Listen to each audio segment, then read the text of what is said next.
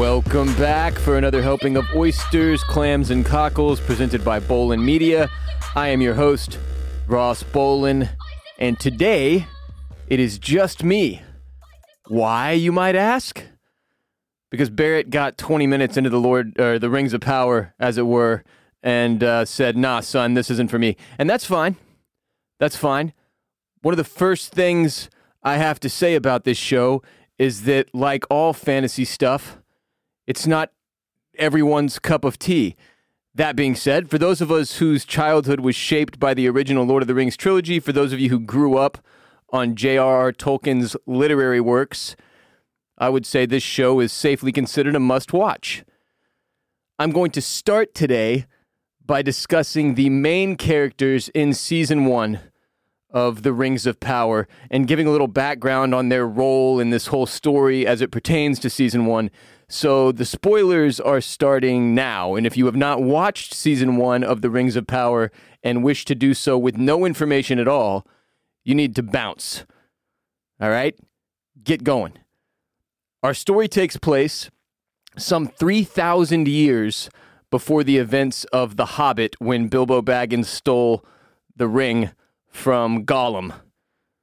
Essentially, we are dealing with three groups of characters in The Rings of Power Season 1, and obviously their stories will all intertwine in one way or another before it's all said and done, which begins over the course of these first 8 episodes. First off, we've got the elves and the elf side of the story. The show opens, actually, introducing us to Galadriel, played by Morfydd Clark, who functions as one of the main characters, if not the main character, throughout the first season. And of course, we know Galadriel from the Lord of the Rings trilogy as well, so we know she survives this whole mess, right? It's one of the strange elements of watching a prequel.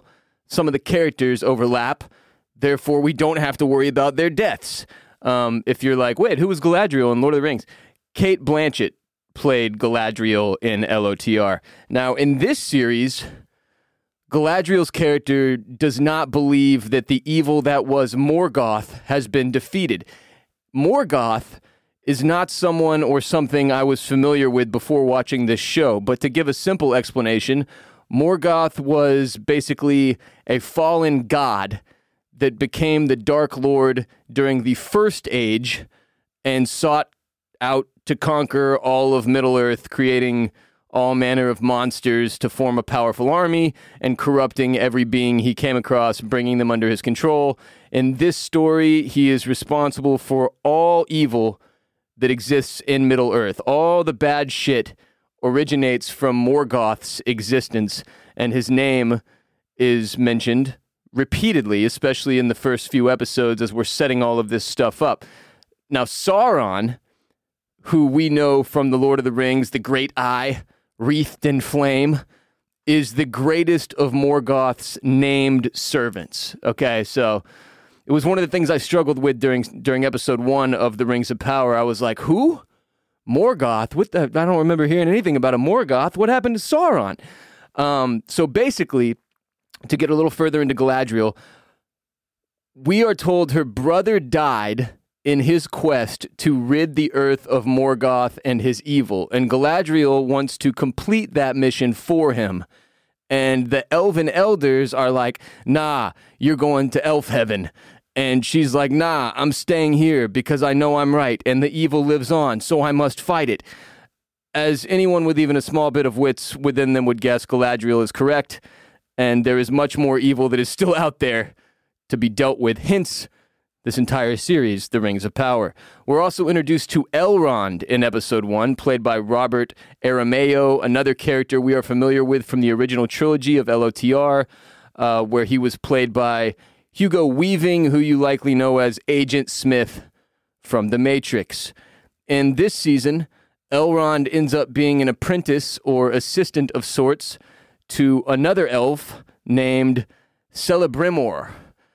And Celebrimor is played by Charles Edwards. He's the most famous jewelsmith of his time, with a pretty complicated family history if you look into it, and it's mentioned sort of sparsely throughout this first season. It's not getting any simpler in this season because he's creating rings, which, having seen Lord of the Rings, having read the title of this series, and having watched the first season, I do not think will end well.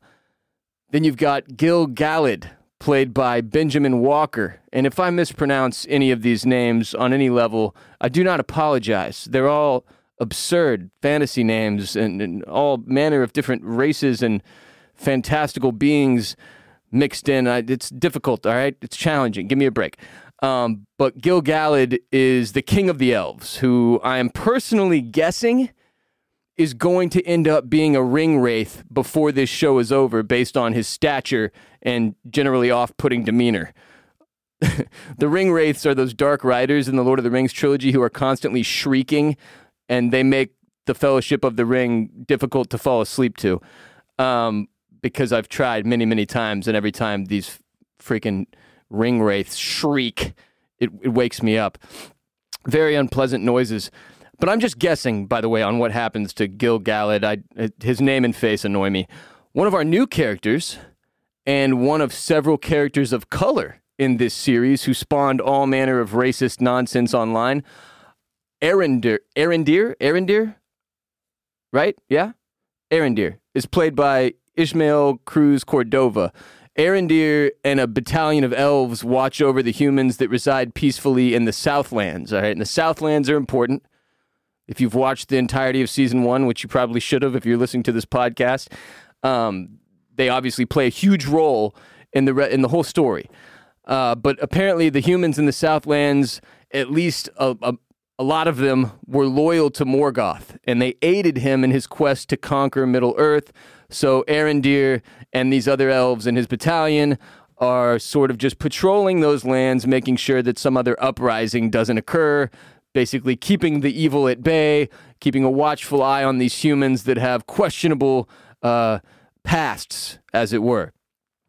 And that basically covers the elf side of the story. Although both the human and the dwarf groups in our story intertwine with the elves over the course of season 1, so let's just do dwarfs next.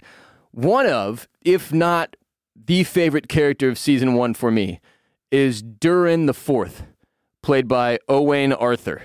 Now, Durin's father is the king of the dwarves, King Durin III, who currently rules over the dwarf kingdom of Khazad-dûm, where Gandalf yells, "You shall not pass," in the Fellowship of the Ring, otherwise referred to as the Mines of Moria in that film. So one of my favorite things about watching The Rings of Power, obviously, was being able to connect the things that I already knew about. Like, I knew about the Mines of Moria. We spent a good chunk of time there during the Fellowship of the Ring. It's one of the coolest parts of that movie, one of the most memorable lines from Gandalf in the entire opening trilogy of The Lord of the Rings. And it turns out that's actually Khazad-dûm, this dwarf kingdom of which King Durin III is currently king, ruling over it. And his son, Durin the Fourth, is probably my favorite character from this first season, all things said and done. Durin the Fourth is just one of the most entertaining characters so far in Rings of Power. He's married to Disa, D-I-S-A, played by Sofia Nomvede, a female dwarf who sings to the mountain, which is a thing that the dwarfs, that they do. They sing to the mountain. It's another one of our characters of color, Disa, that the racist twats online were triggered by. And I just want to add, again, for good measure, if you're overly concerned with the skin color of characters in a fantasy TV show derived from fantasy novels, I implore you to attend therapy. I'm still in awe of the amount of backlash that this show received for including persons of color as characters. It's truly sickening and disturbing stuff. None of this is real in the first place, all right? And racism at its core is perhaps the most nonsensical and lacking in common sense social structure that the humans IRL have ever concocted. Get your shit together, people. So that covers the dwarfs. So you really only need to know those two. I mean, there's others, but those are the two most important. Then we come to the Harfoots, who are hobbits in the Rings of Power.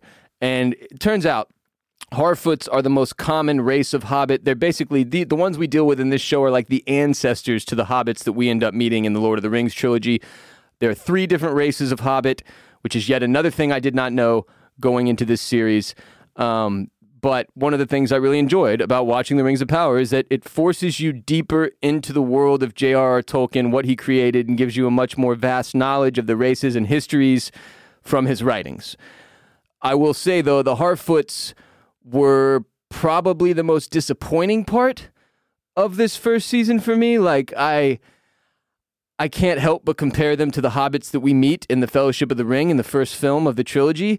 And when you meet the hobbits and you spend time in the Shire, you immediately love it, right? Everything about it. I mean, it just seems like the ideal community that you would want to be a part of, right? And it just really brings you into the story, and Frodo obviously does a phenomenal job of helping with that, and Samwise, but and Merry and Pippin as well, and the whole birthday party for Bilbo's 111th, however they say it's craziness, for his birthday, like that whole scene, that whole setup, everything at the beginning of the Fellowship of the Ring makes you fall in love with the hobbits and become extremely invested in what occurs with Frodo and Sam and the rest of them throughout the course of that trilogy.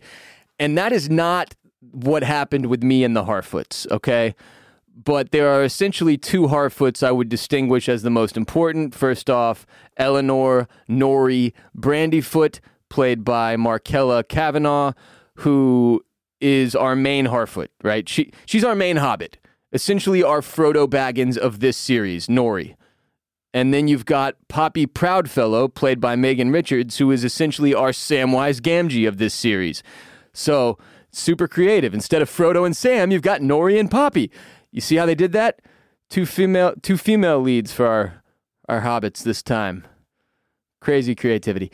On the human side of the story, and by the way, the Harfoots, there's all manner of other Harfoots running around. You got her mom, her dad. You've got some Harfoots of color that are upsetting the racists online as well. A whole little community of these wandering Harfoots. They never stay in one place. They're nomads, as it were. And I think that's one of the reasons that I had a difficult time connecting with them as much as I connected with the hobbits from the Shire, is that they don't have like a spot yet. They don't have a place in this world. They're just always on the move, foraging for food and hiding, as it were. So it's interesting. You know, they obviously couldn't just do the exact same thing with the hobbits that they did in the trilogy and then the prequel to that trilogy that they created. But the prequel films I'm speaking about, but the Hobbit trilogy, as it were. But it just didn't hit for me the way I kind of hoped. Like, I mean, I ended up seeing Galadriel, the elf, much more like my main character, my most important character, the character I was emotionally invested in.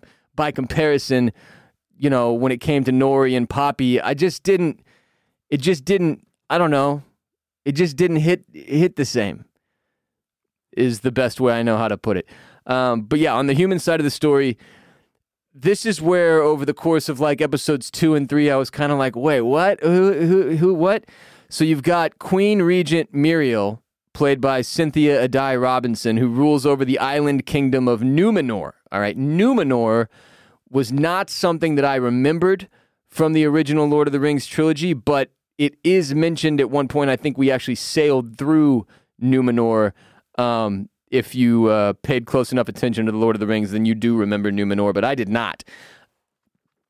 But yeah, Queen Regent Muriel is not a character that we get a whole lot of depth from in this first season, but she's there and she's part of the story, an important part of the story, and she's having bad nightmares, based visions about the fall of Numenor and how she's going to bring it on, and things don't go particularly well for her. But then we've got Elendil, played by Lloyd Owen. He is the guy whose name translates directly to elf friend. He's a human, but the most important part of Elendil is that he is the father of Isildur, which is certainly a name you should remember from Lord of the Rings. So Isildur, played by Maxim Baldry, is Elendil's troublemaking son throughout much of season 1.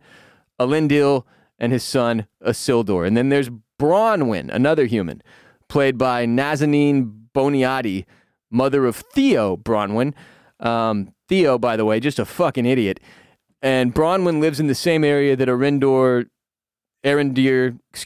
the elf, is patrolling. I mentioned Arendir, the elf of color, who is with a whole battalion of elves who are overlooking the Southlands to make sure these people that were once loyal to Morgoth don't do evil stuff again or whatever.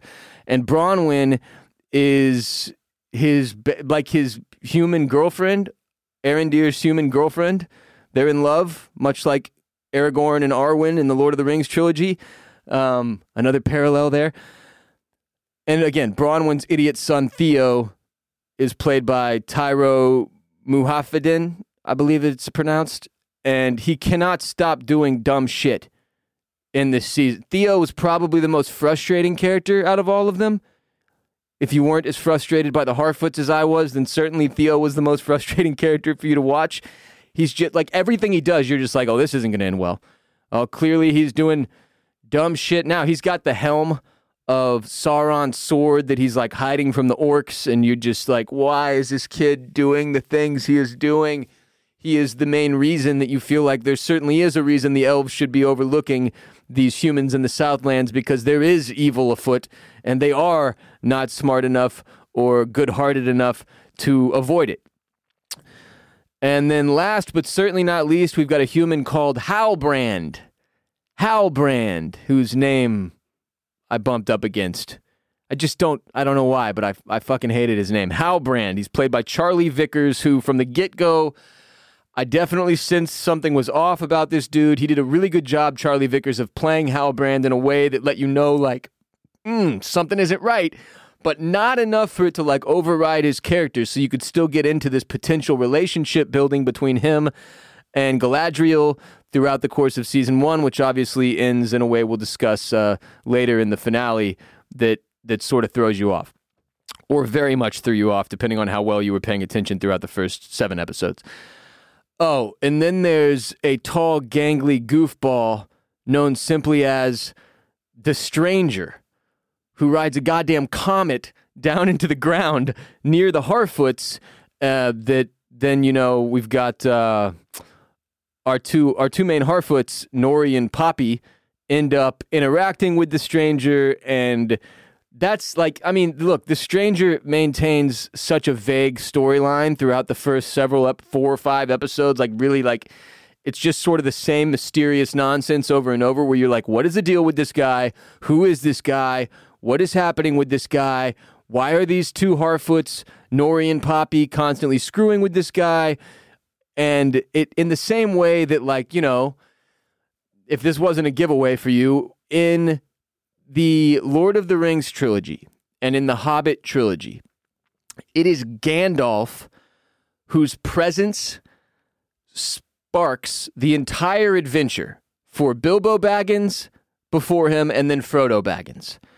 And Gandalf's presence is the thing that gets these hobbits involved in the bigger picture story of Middle-earth and what is going to happen to Middle-earth. So when the Stranger comes commenting in, just from the get-go, you're based on his build, based on his appearance, based on his hair and facial hair, you're just kind of like, wait a minute, who is this guy? And look,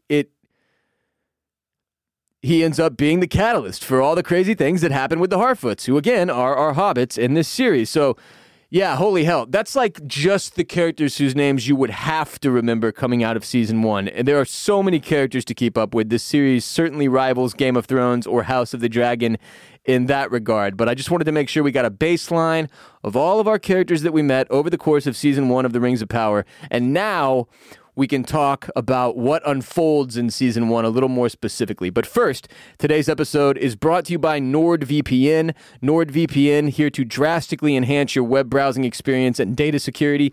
No one likes to be watched or tracked, even if they have nothing to hide. That's why it's important to step up your privacy game whenever possible. If you aren't using a VPN right now, you're currently open to having your internet data creeped on in a big way. VPN stands for Virtual Private Network and is a service that protects your internet connection and privacy online. It creates an encrypted tunnel for your data, protects your online identity by hiding your IP address, allows you to use public Wi-Fi hotspots safely, and more. VPNs are the only way to be sure that your real location and IP address are hidden, your online data is encrypted, and your browsing history is invisible to your internet service provider and other third parties. Everyone who cares about their privacy should be using a VPN right now, and NordVPN is the best and fastest VPN provider in the business. NordVPN is software, not hardware. Super easy to use across every major platform: Windows, Android, iOS, macOS, Linux, and even your Android TV supports NordVPN. You can connect with just one click or enable auto-connect for zero-click protection.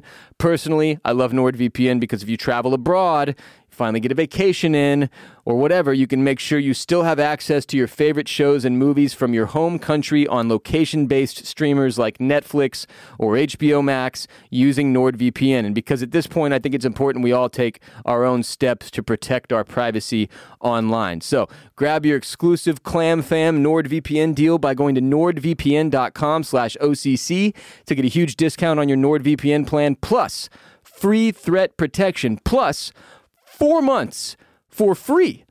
This deal is completely risk-free with NordVPN's 30-day money-back guarantee, so you've got nothing to lose except the sense of insecurity. There's a link for the deal in the description of this episode. Thank you to NordVPN for supporting the Clam Fam and our online security. And again, that's NordVPN, NordVPN.com/OCC, code OCC. So we had 8 episodes, right, in the first season of The Rings of Power, which was created by J.D. Payne and Patrick McKay. I guess I should probably give credit to the showrunners and the directors that were involved, since we've talked about all the characters already and their actors. J.D. Payne and Patrick McKay are the creators, and then there's 3 different directors at the helm over the course of this first installment of 8 episodes. You've got J.A. Bayona, Wayne Che Yip, and Charlotte Bronstrom. All right, and The Rings of Power, The Lord of the Rings, The Rings of Power is the full title of the show, I suppose. It famously earned the title of the most expensive television show of all time. Between the price Amazon paid for the rights and the monstrous budget deployed to execute season 1, I think they topped $1 billion on those 2 things alone. So, do I think season 1 was worth the price tag? After episode 1, I was honestly not all that intrigued. I actually watched the first episode, fell asleep toward the end, not necessarily as a result of it being super boring, but I was just very, very tired. And then I didn't come back and pick it up again for a few days. And when I did, again, I didn't make it all the way through, which at this point I did start to blame a little bit on the lack of excitement in the show. And it was like a full 2 weeks before I finally went back, and I said, at that point, I was like, I got to start this thing over. I started episode 1 over. I watched it from front to back, and I went, okay, I'm invested. But this is one of the reasons that I can see why so many people, like my co-host Barrett Dudley, were not willing to ride with this series, because it was going to be an 8-hour time investment for something that, frankly, was a little bit slow out of the gate. And the first episode in particular felt a little discombobulated, where you're just kind of like, wait, who, what, where, why, what is the, huh? It just took time to build momentum and sort of put the pieces in order on the board in a way that made sense to us as viewers so that you could really get excited about them. So again, it feels like unless you were really invested in The Lord of the Rings, in J.R.R. Tolkien's works, in the Hobbit trilogy and all of that, then this was kind of a tough sell. And I understand that. I still think it was good, and I'll get to my overall rating in a minute, but the point is, it really did not necessarily stumble out of the gate, but it just kind of was lacking in the draw. Like, it didn't pull me in the way I had hoped that it would. So, because it was also running at the same, like, obviously it went up against House of the Dragon, something that I was fully invested in, committed to, and we were doing a companion podcast for week after week here on Oysters, Clams, and Cockles. I was just kind of like, I can deal with this later, right? So I was going to take on House of the Dragon first, and then I went back and ended up finishing The Rings of Power after House of the Dragon concluded. But yeah, even for the first episode, man, it took me like 2 weeks to finally get through the thing, just because it sort of was a little bit slower than I had expected to start. So, I mean, it didn't really feel like I feel like they knew that, right? Maybe not Amazon, but the showrunners and the directors and whoever like wrote this episode after episode knew that it was going to be a slow build, that the way they were setting up the story, you were kind of going to have to be invested for the payoff longer term.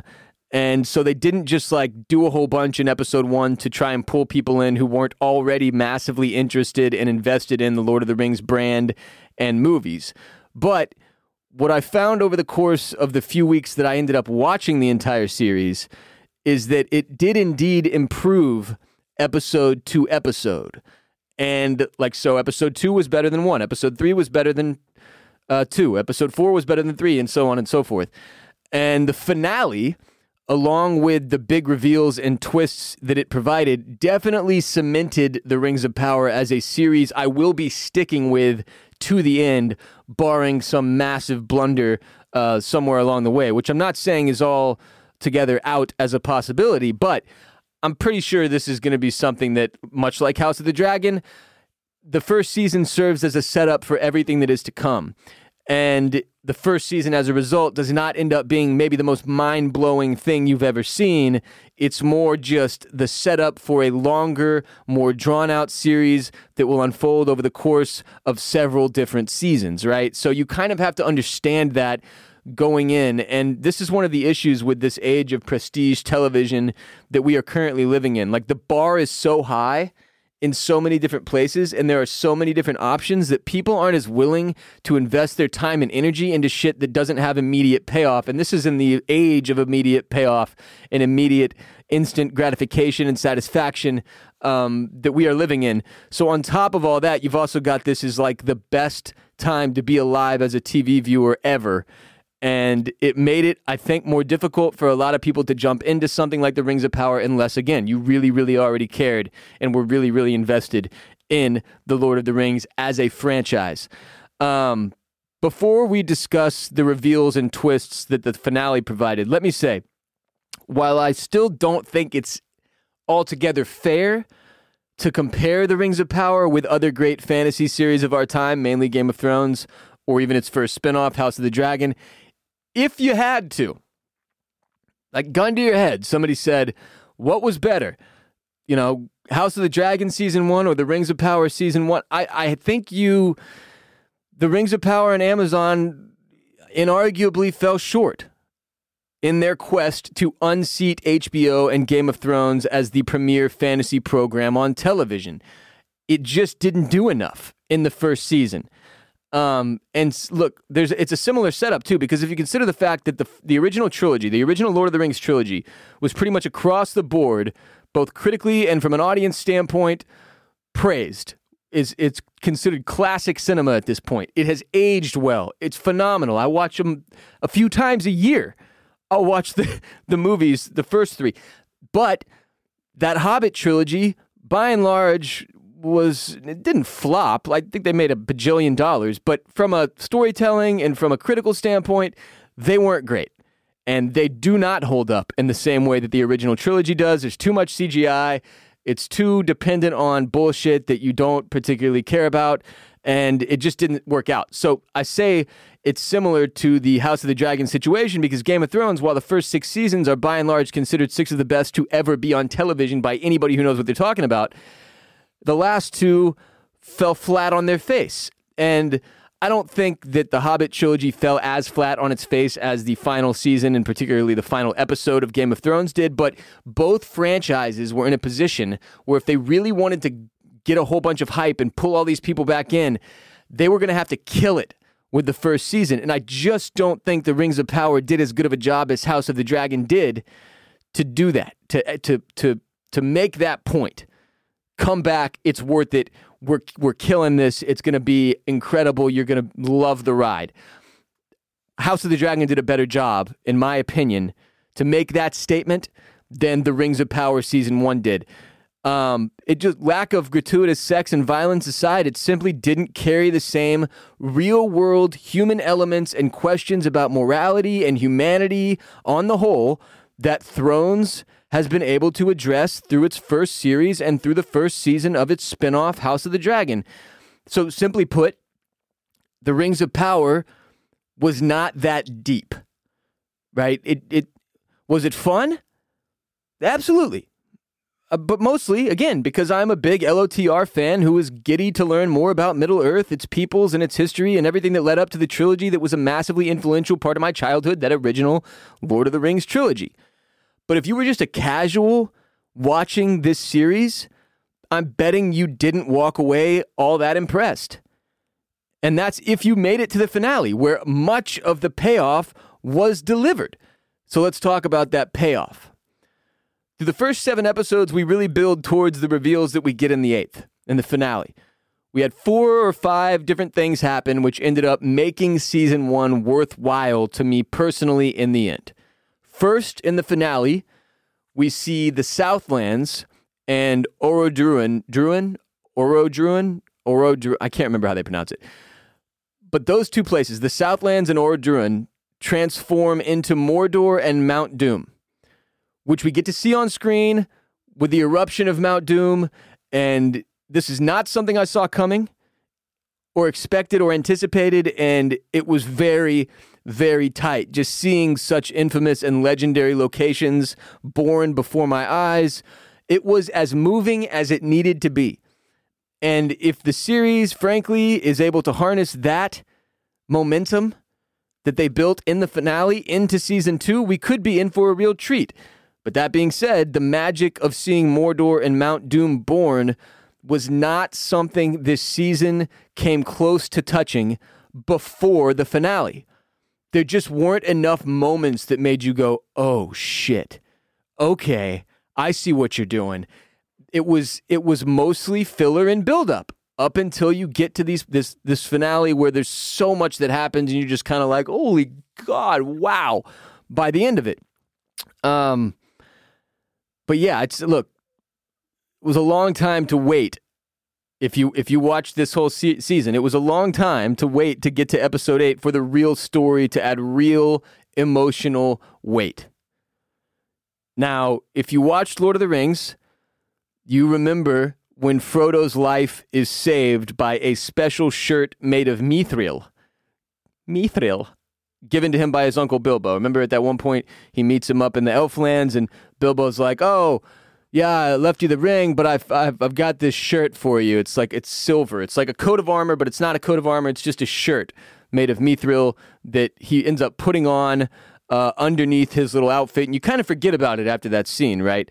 But another one of the coolest moments of the Rings of Power Season 1 was seeing this substance, mithril, come into play as it apparently, and this is a piece of it that we did not get from Lord of the Rings, mithril has the power to heal elves and their dying world. So the elf world, their magic, everything about it is in big, big trouble as we find out. And mithril has the power to undo all of that. And Prince Durin the Fourth, as it were, is trying to convince his father, the Third, to continue mining mithril no matter how dangerous mining the substance may be. You have to go even deeper. It's even more dangerous to mine than whatever the fuck else these dwarves are mining down there. And his father, King Durin III, refuses to let him keep mining mithril, and he throws he's got like this linden leaf from the elves that that Durin IV is showing him as an example, like, look, mithril cured this elf leaf, and King Durin III throws that thing down a crevice, and we see it float down, down, down, down, so deep, too deep, settling at the bottom, where we see this Lindor leaf catch fire, and it's revealed the Balrog that Gandalf ends up fighting in The Lord of the Rings, the demon that he yells, "You shall not pass," at during the Fellowship of the Ring. The Balrog who goes up in flames in The Rings of Power, episode 8, as if it's like coming back to life or being like activated, which obviously inevitably signals the doom of Khazad-dûm. this was another moving moment that was really, really worth the wait. And of course, Mithril in the Rings, or Lord of the Rings, the Fellowship of the Ring, saved Frodo's life at one point. So there's just like a lot of connection here to that original trilogy that gives it even more, the storytelling, even more substance, even more weight. And this was another one of those moments from the finale where I was just like, okay, all right, I see what you're doing and I like it. And then, of course, we had our largest full-on character reveal of the season when we discover that Halbrand, still can't get over that name, but he's the sketchy human man supposedly seen as heir to the Southlands. We find out he's supposed to be king of the Southlands, which was the first time that I was like, okay. We end up finding he is Sauron himself. And one of the funniest parts of my ride through season 1 was that throughout the first 7 episodes, I was really torn between the Stranger and Halbrand ending up evil, right? Like, it was pretty clear. They were like, they were trying to get you to lean into seeing like, oh, the Stranger, I thought he was going to be a good guy. He has an overall good guy temperament, but he keeps doing stuff that makes you see there's darkness there. Like when he does the fireflies and all the fireflies die and you're just like, oh shit, is this going to end up being like Sauron or something? And look, in Lord of the Rings, in the original trilogy, we never get like a good look at Sauron, right? He mostly operates as that eye wreathed in flame above that tower in Mordor. And the only real hints about his physical form we get, I think, come in the Hobbit trilogy, where we know he's like a guy of taller stature, it seems. Like, I thought maybe the Stranger could end up being Sauron. And but then, because it became pretty obvious, like he was more like a wizard, right? The Stranger. Then I was leaning toward Halbrand being the bad guy, but the twist hit just as hard regardless. And like seeing Mordor and Mount Doom born, seeing Sauron in the flesh was like this really powerful nostalgia bomb. And you have to imagine that Halbrand / Sauron ends up operating as our central bad guy throughout the rest of the series. It was crazy shit. I mean, this was cool, because it really gave a lot more depth to the character of Galadriel, really, more than anybody else, and it gives more depth to her refusal to go to Elf Heaven, as I call it, and insists on staying behind. She insists on staying behind to fight the evil, which she ironically does end up help empowering and sort of creating, as it was warned she might when she was refusing to go to Elf Heaven. And it just shows, like, it even furthers how cool of a character she is in Lord of the Rings, the original trilogy as well, because she operates as sort of this really magical, mystical elf queen type entity off in this forest that we don't really meet until I think the 3rd movie, and or maybe it's the 2nd movie, I can't remember. But remember at one point, like, Frodo's like, I would give you the ring if you wanted it. Like, I would offer you the ring if you wanted it. And she goes, like, she gets huge and turns into, like, this giant, white, terrifying, screaming queen. And then she refuses it, and she's like, I have passed the test, and now I can go to Elf Heaven, or whatever the fuck. But yeah, so having her background, having her and Halbrand's relationship unfold over the course of the first 7 episodes, awkward as it may have been at sometimes, it really does end up paying off in episode 8 when you get the full-on reveal, like, holy shit, this Halbrand character tricked all these people into creating these rings, and now we're all in deep, deep shit. It was great. And then there's the Stranger, revealed in the final episode to be an Istar, which translates to wizard. Presumably all but confirmed, I would say, by one line, really, to be Gandalf, because you'll remember he tells a confused Nori at one point, at the very end in episode 8, if in doubt, always follow your nose. And Gandalf says this line almost exactly in the Fellowship of the Ring when he tells Merry in the Mines of Moria, if in doubt, Meriadoc, always follow your nose.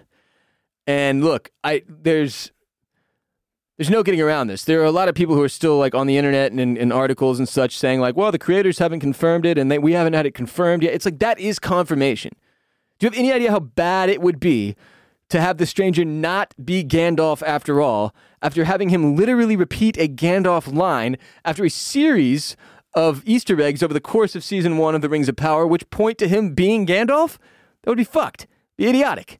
So, again, I think that was a suspicion that a lot of people had, myself included, the second that the stranger landed on his comet, crashing in near the Harfoot community and striking up a relationship with Nori and Poppy, because that was too similar, again, paralleling the Lord of the Rings original trilogy, where it's Gandalf's arrival at Bilbo's 111th birthday party that starts this whole thing. It's Gandalf's arrival at Bilbo's doorstep in The Hobbit that starts that whole thing, and which leads to this whole thing.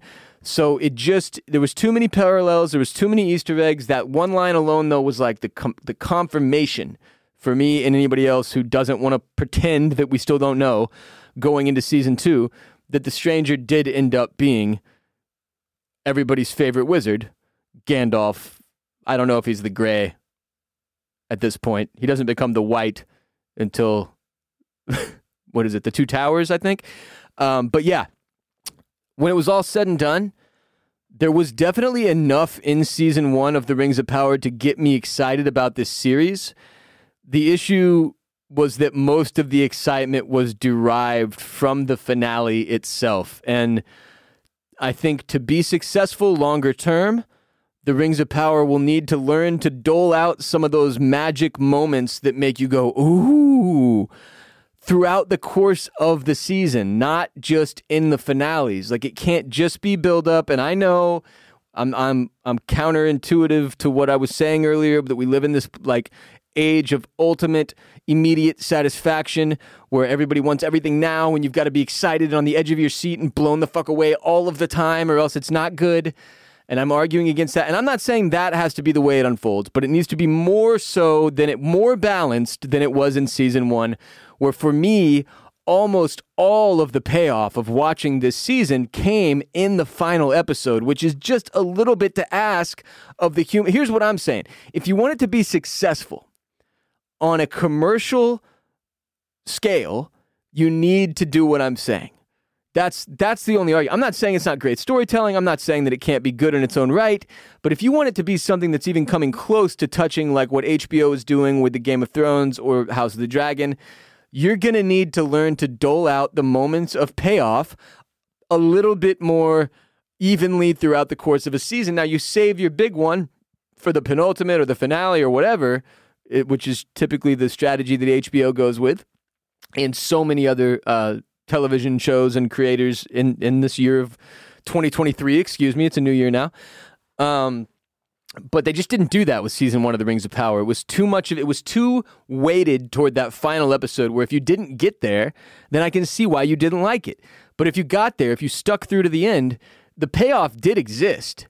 It was just all in the finale, and it was all done in a way that made you earn it, which I'm not saying, again, is wrong. It's just a dangerous game to play in 2023 where people are not willing to invest the kind of time that they once were into series because there are so many to pick from that you end up forgetting or not being excited enough and starting something else, and then it falls to the wayside, and the next thing you know, it's like me with Better Call Saul, where you're like 5 years behind and 4 seasons behind, and you'd never know when you're going to get it in. And that's not what they want with The Rings of Power. I know this because they're spending $1 bajillion to make the series, right? But truth be told, for me, the pacing and the chill nature of this season, of season 1, really ended up being one of the reasons I loved it so much. To just, counter myself again here. As I've said before, in a time where we are inundated with incredible prestige TV that is just packed front to back with anxiety-inducing madness, it was nice to enjoy something that was a little more patiently paced and lacking in the nonstop depressing doom and drama that so many other shows, House of the Dragon included, force down your throat episode after episode after episode. There was not a single miscarriage or permanently scarring birthing scene in Rings of Power Season 1, and for that, I'm extremely thankful. So, on one hand, I'm saying they got to be able to amp it up a bit if they want to pull in the kind of audience that I think they need to pull in to make this investment in this franchise worthwhile. But on the other hand, I'm saying I liked this about the show. I liked that I could go into every episode not praying to God that I wouldn't be exposed to something that was going to give me anxiety or nightmares for weeks. And House of the Dragon was the opposite of a fucking chill ride. Every episode you were just like, holy hell, what am I watching? How many people can give a scarring birth in one season of TV? And now with House of the Dragon, look, it ended up being a very powerful statement about womanhood, motherhood, and all of the like, but it just was a lot to take in, especially, as I said, when we were doing our House of the Dragon podcast. My wife is pregnant that whole time we're watching. I'm just like, you got to be fucking kidding me. She's due February 2nd, by the way. One more month. It's January 2nd right now. One more month till my son will join us here on Earth. But Rings of Power ended up being something that I enjoyed because it didn't carry quite so much anxiety-inducing material on an episode-to-episode basis, but it was also the thing that made it less powerful, right? So it's a difficult balance to strike, but I, for one, appreciated the fact that it was a little more chill, not a single miscarriage. It was nice. And if I had to rate the first season, Rings of Power Season 1, on a scale of 1 to 10, I would give it a solid 7.5. All right? But at least a half a point of that rating is dedicated entirely to the insane visuals and massively effective special effects budget, because the scenes, the scenery, the backdrops, the crazy, it was beautiful. It was beautifully done. And that was the thing that kind of carried me from episode to episode. When the storyline was lacking a bit, I was like, the visuals are fucking the best that you're going to see on TV in 2022 when I was watching. So how could you not be in somewhat into it? Now, I don't know how that's going to age. It's really difficult to tell, but it was great. It did look great from that perspective as far as the visuals and the special effects and everything goes. So 7.5, and if Amazon can keep pouring $500 million into each season, I think they'll at least be making something that doesn't suck, if that's saying anything. Also, before I head out today, I have to say, right before I got on the air to record this show, I saw that 1899, the Netflix series from the creators of Dark, was canceled after one season, which really pisses me off. Not so much because I invested the time in season 1 like I did, even though that does piss me off a little bit, but more so because I included it on my top 10 shows of 2022 list, the entire episode of which you can hear if you scroll down on our feed. It's the episode we did last week, the episode before this episode. Barrett and I discussed our top 10 favorite shows and honorable mentions and some of the misses from all of the different TV shows we watched in 2022.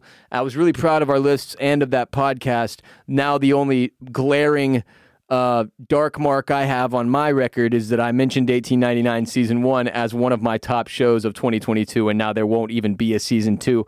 And just to give a thought really quickly, look, season 1 was incredibly complicated and convoluted in some ways.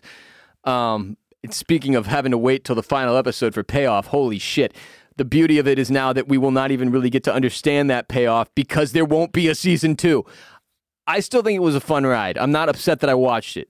But I obviously do not recommend that anyone else watch 1899, considering the fact that there won't be a season 2 and that the entirety of season 1 is literally a build-up so that you can maybe find out what the fuck is going on in season 2, which will now never happen because Netflix pulled the plug. And my guess is that they probably, the executives at Netflix, met with the writers of 1899, the creators of Dark, whoever the fuck is in charge over there with 1899, and they said, all right, what do you have for season 2? And they laid it out for them, and they went, no, we're good. No more.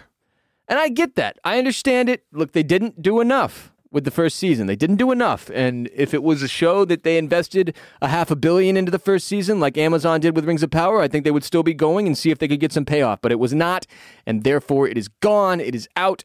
And it's disappointing for fans of the series Dark, because this is the first thing we've seen from the creators of Dark since then. It was a Netflix show. They were given a big budget. You thought that they would be able to pull something special off. I think they tried to recreate too much of the magic that made Dark good in the same vein anyway, with all the confusion and the way, who, what, why, how, what is happening.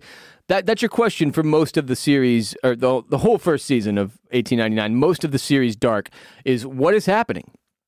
And that's the payoff, is you wait to find out. And it worked with Dark. It didn't work with 1899, and as such, they got the boot. But yeah, if you listened to or are about to listen to our top 22 TV shows, I recommend 1899, and now I'm de-recommending it. I'm not taking it off the list. It stays on my list, but I guess you could bump it off and then leave Euphoria where I put it at 2.5, and then now I only have 10 shows in my top 10 instead of 11. So there you go. Every episode of OCC is available in full video on youtube.com/@Oysters, Clams, and Cockles. We appreciate y'all who subscribe on YouTube to support our show and who watch our show on YouTube. It means a lot. We're going to be redoing our studio over the next couple weeks. Our studio here at Bolin Media headquarters in Austin, Texas, is going to be redone to be more YouTube friendly. So that's something to look forward to. We're very excited about that. The second iteration of the Bolin Media podcast studio, recording studio, will be coming to you soon. And of course, Barrett and I will be doing a recap and reaction podcast for every episode of The Last of Us, premiering on HBO January 15th. We're super stoked about this. Very excited for all of you who join us on that ride. For The Last of Us, HBO Max, January 15th is the premiere. January 16th is likely the day that we will drop our first podcast, barring some insane scheduling difficulties. Check out my media startup, bolinmedia.com. We're coming up on year 4 of the grind, which is mind-blowing to me. Very excited to take things to the next level with you in 2023. bolinmedia.com/shop for OCC merch. We've got some White Lotus themed stuff. We've got those Blossom Circle coffee mugs and t-shirts that people have been loving, and House of the Dragon themed stuff, and the Sopranos themed stuff as well. And as I said, some straight up OCC merch, like this beautiful hat to my left. If you're watching on YouTube, you can see right there on screen. Bolin Media, BOLEN media.com/shop. And follow us on social media. TikTok @Oysters, Clams, and Cockles. We're on Twitter @Clams and Cockles. On Instagram @Oysters, Clams, Cockles. Follow Mr. Barrett Dudley, my co-host @Barrett Dudley, BARRETT Dudley on Twitter and Instagram. Follow me @WRBOLEN, @WRBolin on Twitter and Instagram. And hit patreon.com/Oysters, Clams, Cockles to support our show. On Patreon, we provide ad-free premium episodes of our show.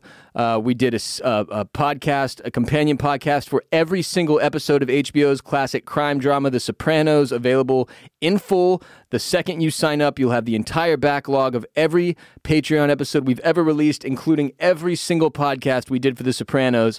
So if you've never watched The Sopranos, or you want to rewatch The Sopranos between now and next season of House of the Dragon at some point, get on patreon.com/Oysters, Clams, Cockles and let Barrett and I enjoy it with you.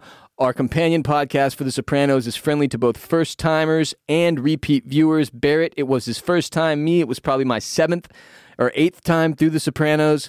And we had a blast. But every episode is done in a spoiler-free way where we're not giving away anything that's coming. If you've never seen the show before, you will not be disappointed.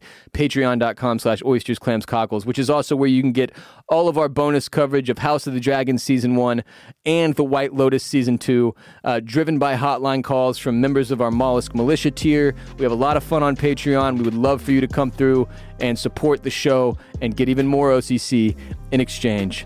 Thank you again. Until next time, Clam Fam. You shall not pass.